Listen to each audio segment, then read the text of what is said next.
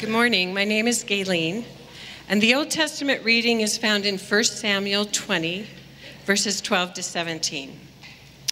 Then Jonathan said to David, I pledge by the Lord God of Israel that I will question my father by this time tomorrow or on the third day. And if he seems favorable towards David, I will definitely send word and make sure you know.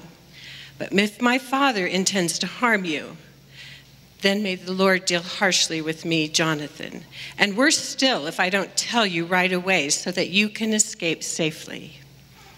May the Lord be with you, as he was once with my father. If I remain alive, be loyal to me. But if I die, don't ever stop being loyal to my household. Once the Lord has eliminated all of David's enemies from the earth, if Jonathan's name is also eliminated, then the Lord will seek retribution from David.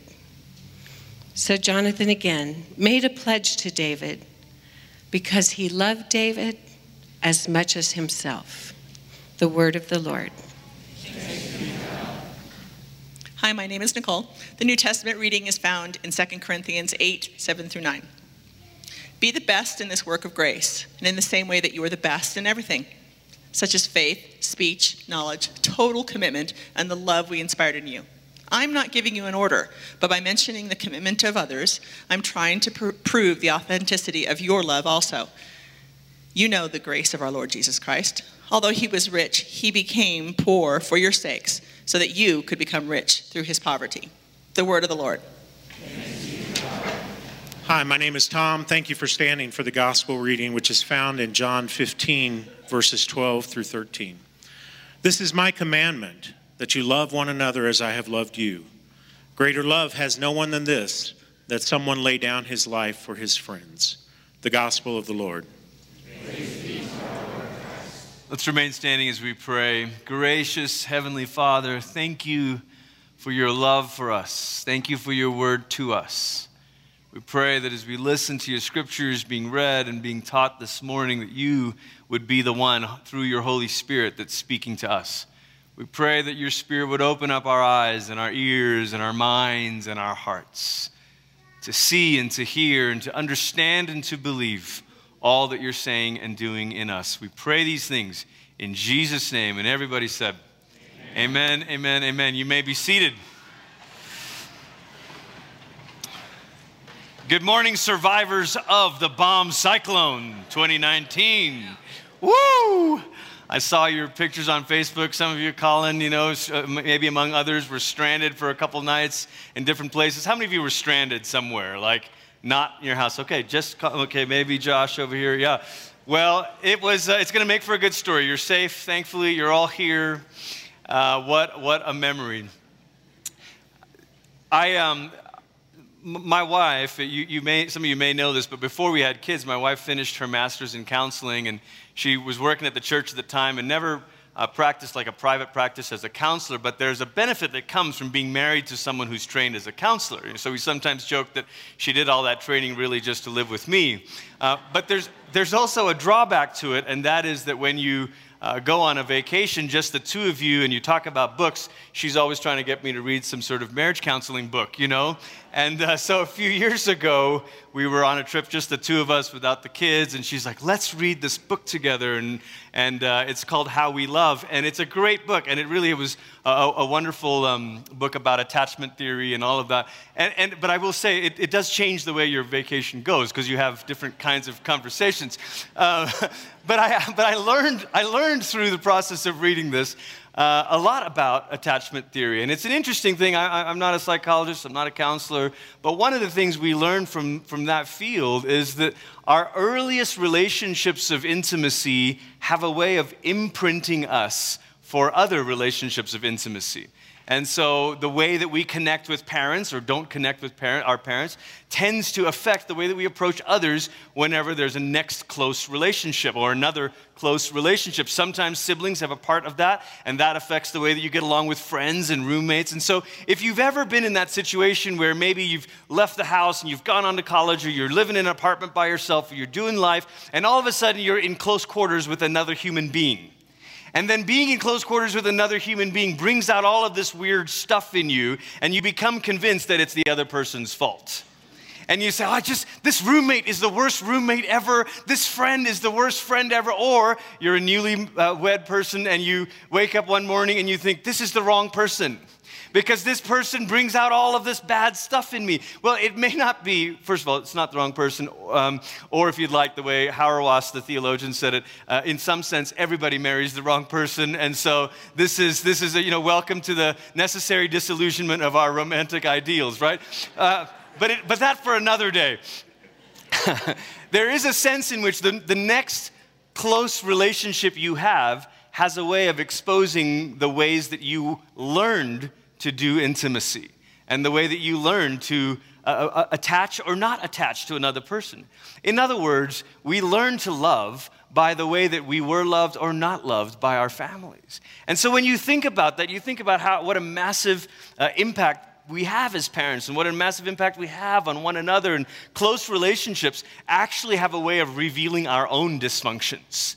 And so it's easy to project outwards and to say it's that person's fault, but actually all it's doing is exposing the thing in you that you never learned or never got whole from or never got healed from. Now, I'm telling you all this because our text this morning is in 1 Samuel 20, and it's the story of Jonathan and David's close friendship, a covenant kind of friendship. And this whole series is called Kingdom and Chaos. And we've called it that because the question we've been asking ourselves as we've gone through this Old Testament book of 1 Samuel is, how does God bring his kingdom on earth? And one of the answers to that question is through the way that we love one another. How does God bring his kingdom on earth as it is in heaven? Through the way that we love one another. Jesus would say this hundreds of years after 1 Samuel and to say to his disciples, the world will know that you are my students, that you are my followers, that you are following in this way of the kingdom by your theology memorization skills, by your love for one another. The way that one of the primary ways that God's kingdom arrives on earth is through the way the followers of Jesus love one another. Now, when you think about Jonathan and the way that Jonathan and David cultivate this friendship and this love for one another, it's really pretty shocking that Jonathan knew how to do close relationships. Because look at his family of origin. I mean, what a mess. I mean, look at this, okay? So Saul, I just want to jump to verse 30 real quick, and then we're going to break down the chapter a little bit more. But verse 30, towards the end of the chapter, it says, Then Saul's anger was kindled against Jonathan, and he said to him, You son of a perverse, rebellious woman. We might have a different phrase today.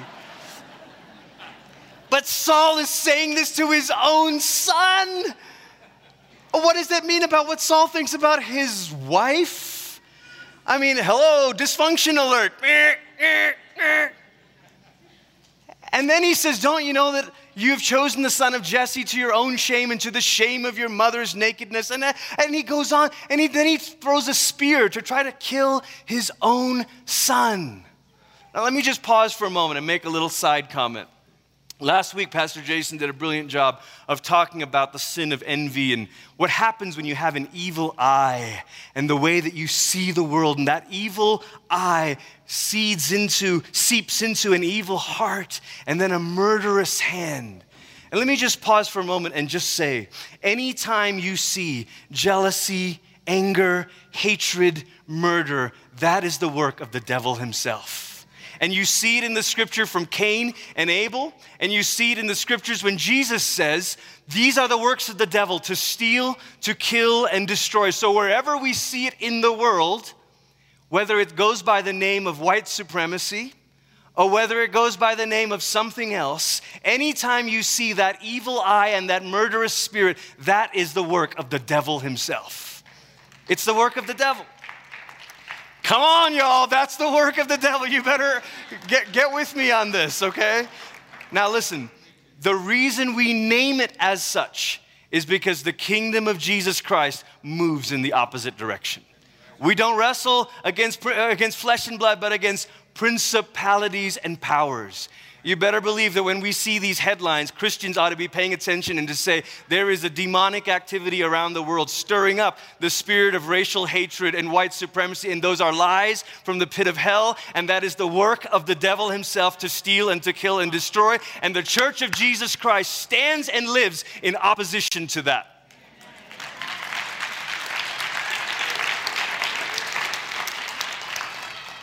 And so here's Saul. Here's Saul descending into the depths of wickedness.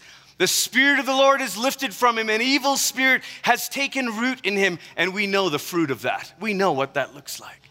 And then you think about Jonathan and you think, dude, how did you learn how to be a friend?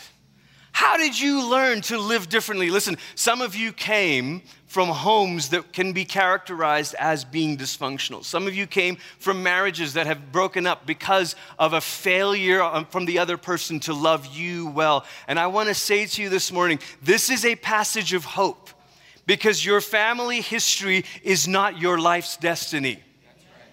Your family history is not your life's destiny. And so Jonathan came from a messed up home, but Jonathan changed the story. Or rather, we should say, God changed the story for Jonathan. And he learned how to love in a different kind of way. It's not too late. Wherever you find yourself today, it's not too late. And so I want us to look this morning at just what kind of love this is.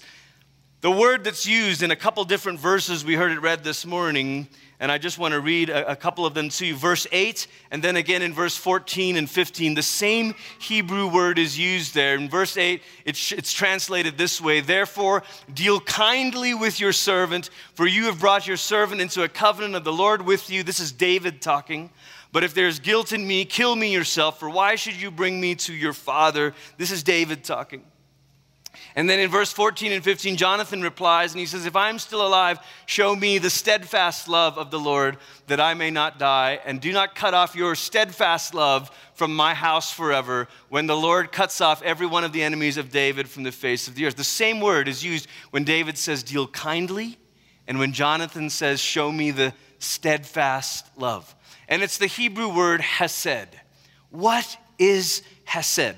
Now, just to tell you, I first discovered this word hesed because my parents were Bible school students and then Bible school teachers, and they were so rocked by the power of this word hesed that when we got a puppy, they named the dog Hesed.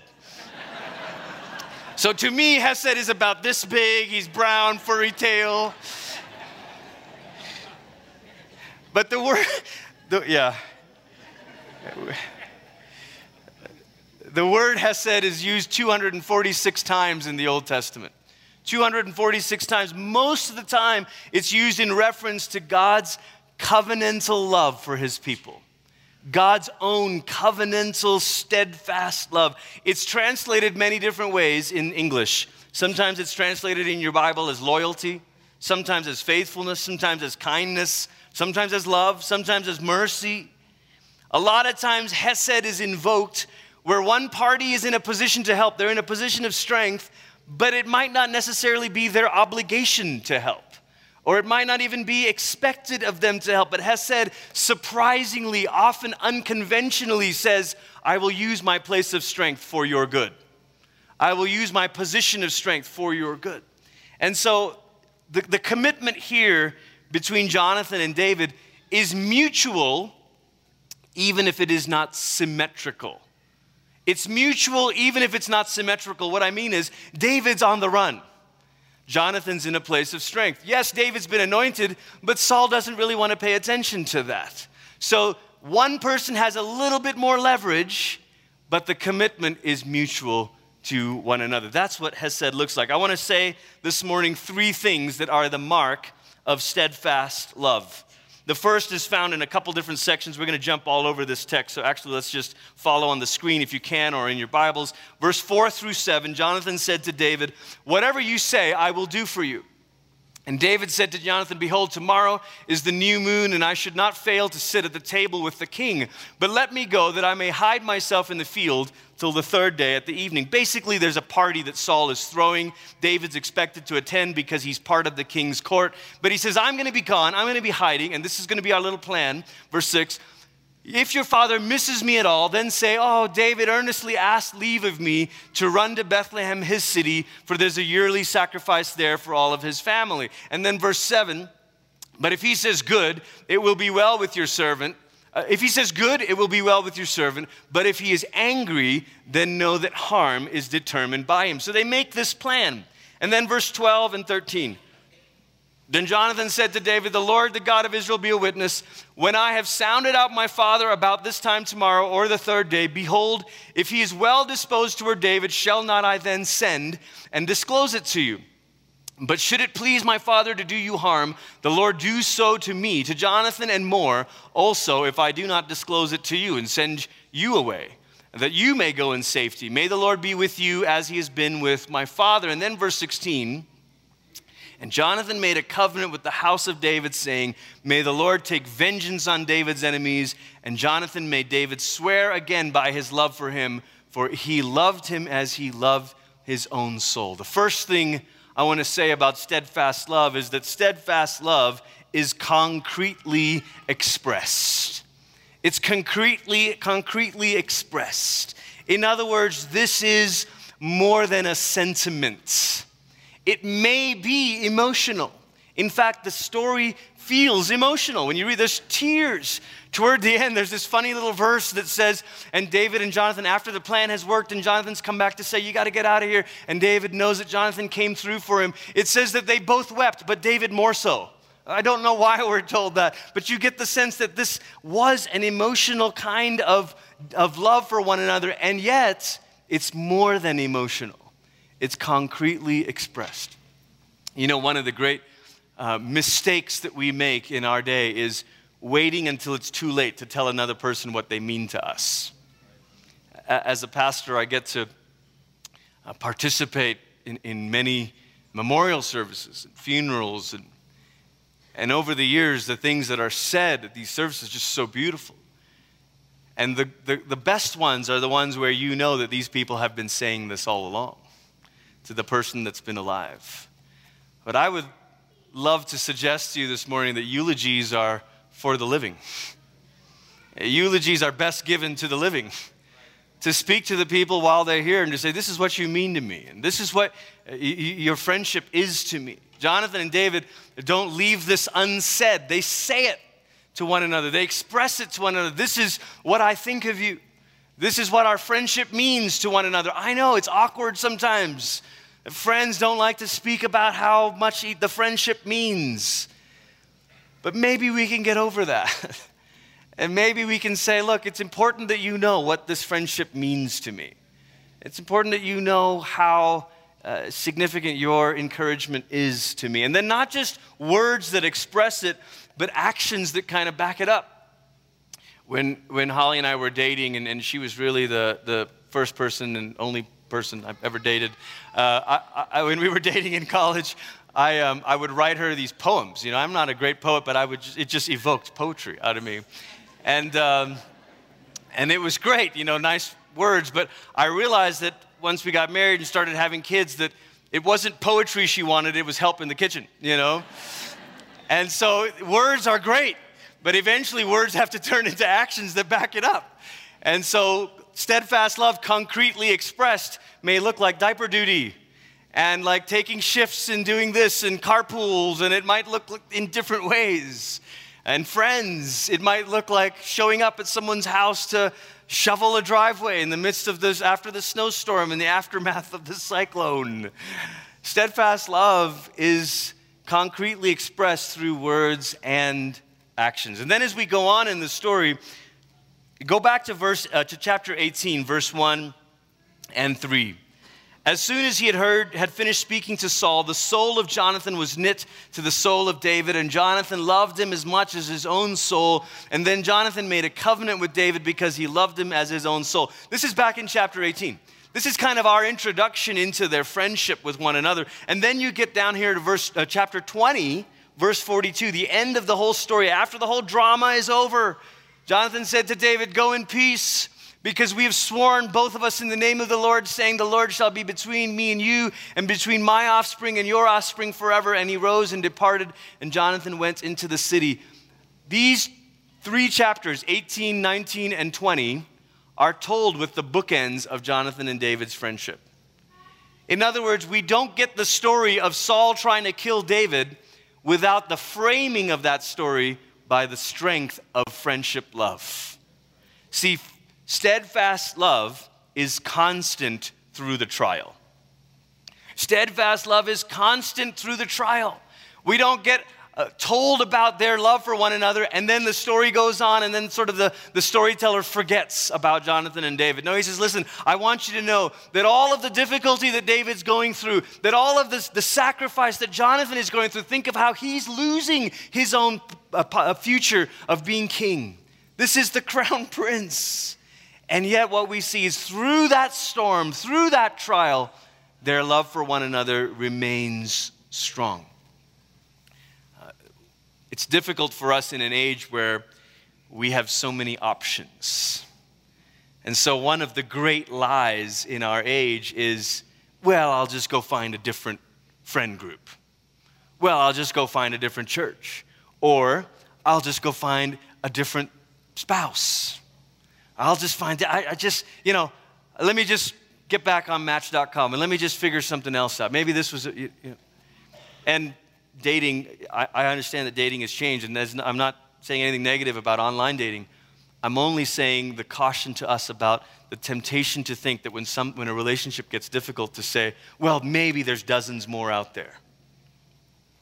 Instead of maybe considering that, hey, maybe this is the kind of fire that will strengthen our relationship. Now, I'm not talking about abusive relationships. I'm not talking about harmful relationships. I'm not talking about toxic relationships. Those are necessary endings. But there are other times when your friendship or your marriage is tested. And one person's going through a difficult time. And so you say, one of the things we've discovered is sometimes what puts the most strain on a friendship is when one person's going through a really difficult time and the other person is not. And so you have one friend that life seems to be quote unquote working, and the other person who just feels like the floodgates of difficulties opened up. And sometimes that puts a great strain on a friendship because we want there to feel like there's equilibrium, like I'm there for you in the same way that you're there for me. But in this case of Jonathan and David, it's David who's a refugee.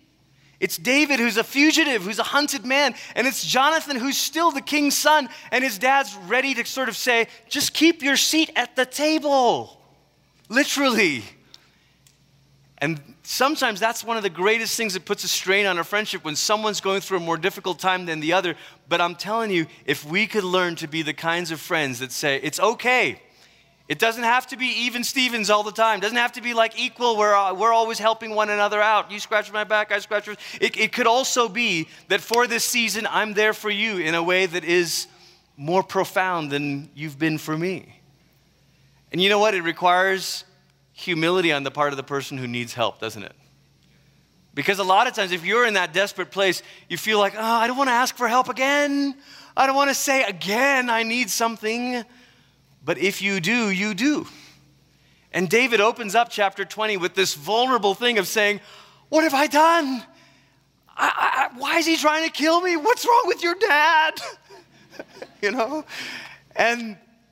And Jonathan responds, hey, what do you need me to do? Whatever you say to do, I will do. That's what Jonathan says. And so it requires great humility on the part of the person who's going through a crisis to say, I need your help. I don't want to be that friend. I don't want to be that guy, but here I am again. Need your help. And it takes great patience on the part of the person in a place of strength to say, it's okay, I'm here. What do you need?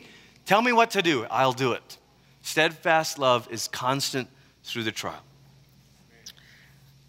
As a church, we're committed to kind of helping different relationships work through difficulties. It's one of the reasons Sarah Jackson runs the Emotionally Healthy Relationships course. A couple times here, I think you're running it right now, and it's packed, it's full, sold out. We do it, it might sound basic, might seem simple, but it's amazing how the art of friendship and committed relationships, whether in a marriage or in a group of friends, requires a steadfastness to it. through a time of trial, through difficulty. For marriages, Jim and Martha Cole lead a first-year marriage group so that in that moment of that first year where you realize, oh, now, we never had that, but yeah, I've heard people, that in that moment where you can say, how do we continue to be steadfast through this? That's one of the ways we do that. As the story goes on, the whole plot works out. Jonathan and David, they involve a boy to help, kind of spread the news, a little messenger. And so verse 24, we pick up the story. David hid himself in the field, and when the new moon came, the king sat down to eat the food, and the king sat in his seat, as at other times, on the seat by the wall. Jonathan sat opposite him, and Abner sat by Saul's side, but David's place was empty. Yet Saul did not say anything that day, for he thought, something has happened to him. He is not clean. Surely he's not clean. But on the second day, the day after the new moon, David's place was empty. And Saul said to Jonathan, his son, why has not the son of Jesse come to the meal, either yesterday or today? But Jonathan answered Saul, David earnestly asked leave of me to go to Bethlehem. He said, let me go, for our clan holds a sacrifice in the city, and my brother has commanded me to be there. So now, if I have found favor in your eyes, let me get away and see my brothers. He's quoting David. For this reason, he has not come to the king's table, Jonathan says. And then Saul's anger was kindled against Jonathan, and he said to him, the phrase we've already read, you son of a perverse, rebellious woman, do I not know that you have chosen the son of Jesse to your own shame and to the shame of your mother's nakedness? For as long as the son of Jesse lives on the earth, neither you nor your kingdom shall be established. This is Saul's way of saying, dude, do you get it? You're choosing to be loyal to David, but don't you know that your loyalty is going to cost you your throne? Your loyalty is going to cost you your destiny. Neither you nor your kingdom shall be established. Therefore, send and bring him to me, for he shall surely die. This could have been an aha moment for Jonathan in the negative sense. He could have said, oh my gosh, yeah, that's right. Dad, totally, I'm in. Crown me. Let's go kill David, king me. He doesn't do that. And then Jonathan answered Saul, his father, why should he be put to death? What has he done? But Saul hurled his spear at him to strike him. And so Jonathan knew that his father was determined to put David to death. Now, pause right here. This is the exact scene or exact action that Saul had done with David, thrown a spear at him. In a very literal sense, Jonathan is now sitting in David's place. Instead of David being there and having a spear aimed at him, now Jonathan is sitting there and having a spear aimed at him. Jonathan has taken David's place. And so he knows. And Jonathan rose from the table in fierce anger and ate no food on the second day of the month, for he was grieved for David because his father had disgraced him. The third and final thing we see about steadfast love is that steadfast love is costly to the end. Costly to the end. Jonathan doesn't bail when the going gets tough. He says, he stands up for his friend to the point where he's literally standing in his place. And of course, when you look at this, you realize that Jonathan's own steadfast love points forward towards Christ's steadfast and saving love. Jonathan's steadfast love points forward. I mean, think of this. Think of all the ways that this is a prefiguring of Jesus. Colossians says Jesus is the firstborn of creation.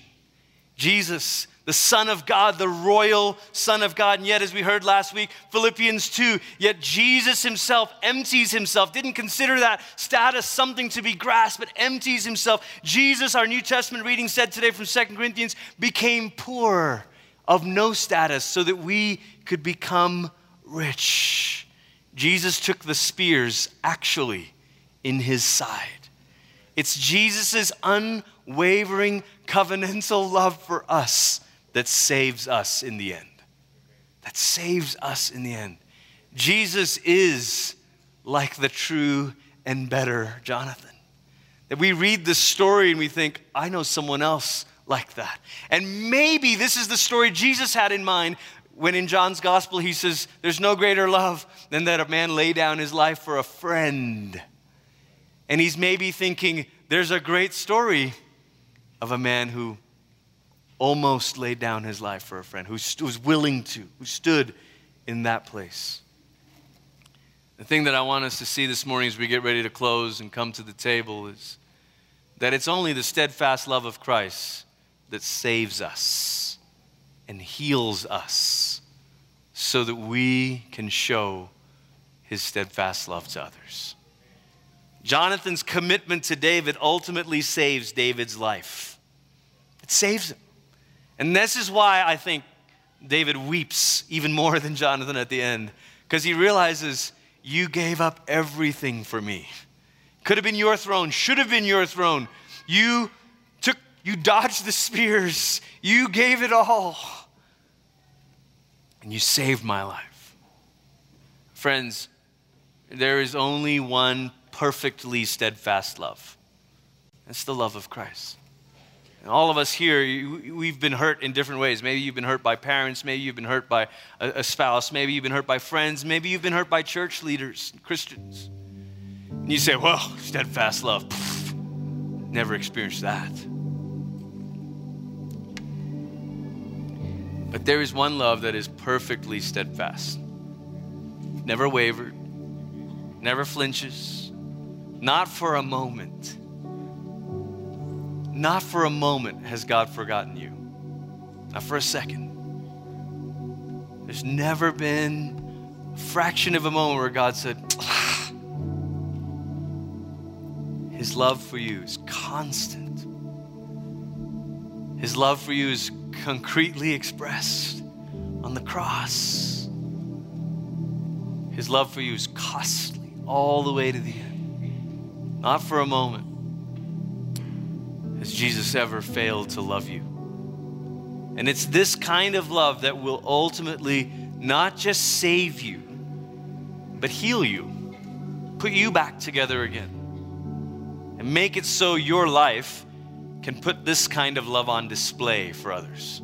I love what Jonathan says to David. He says, David, would you show me the steadfast love of God? Would you show me that? This is what we get to do. This is our calling as Christians. Is we get to show others the steadfast love of God. Look, it's not going to be perfect. We're going to be mirrors that are slightly cracked, mirrors that are smudged and a little greasy. But the steadfast love of Christ is putting us back together again so that we can show others the same love. Amen? Would you bow your heads with me this morning?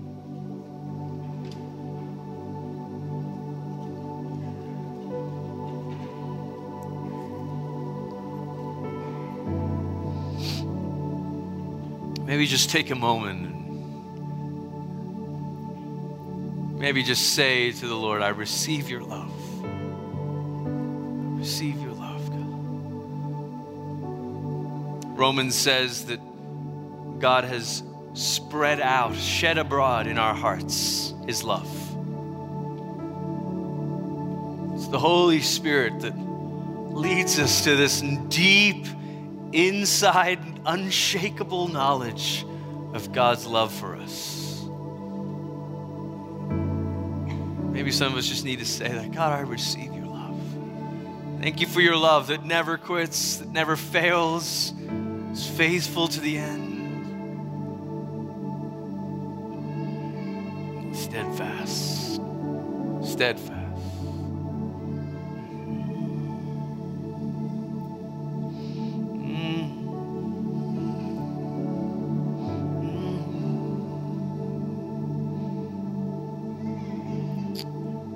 Brian, can we just do that old chorus, the steadfast love? Can we just do that?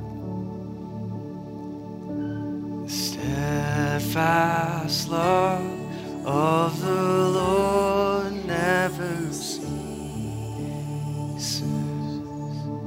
His mercies never comes to an end. They are new.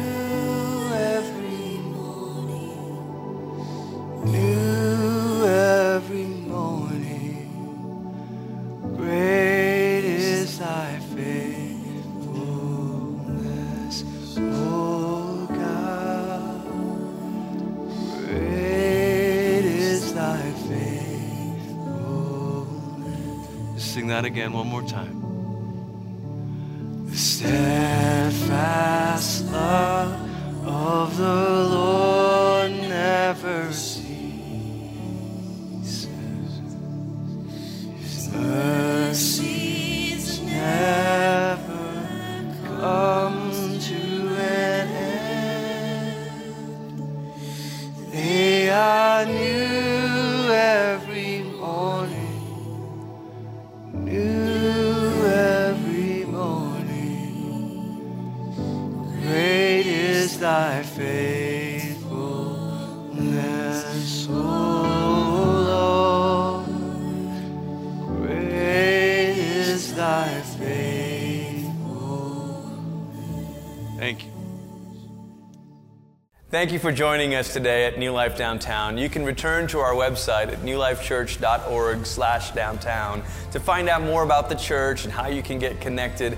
You can email us with any questions that you have. We look forward to getting to know you a little bit better. Feel free to follow us on social media as well. We're ready to welcome you into the family of God at New Life Downtown.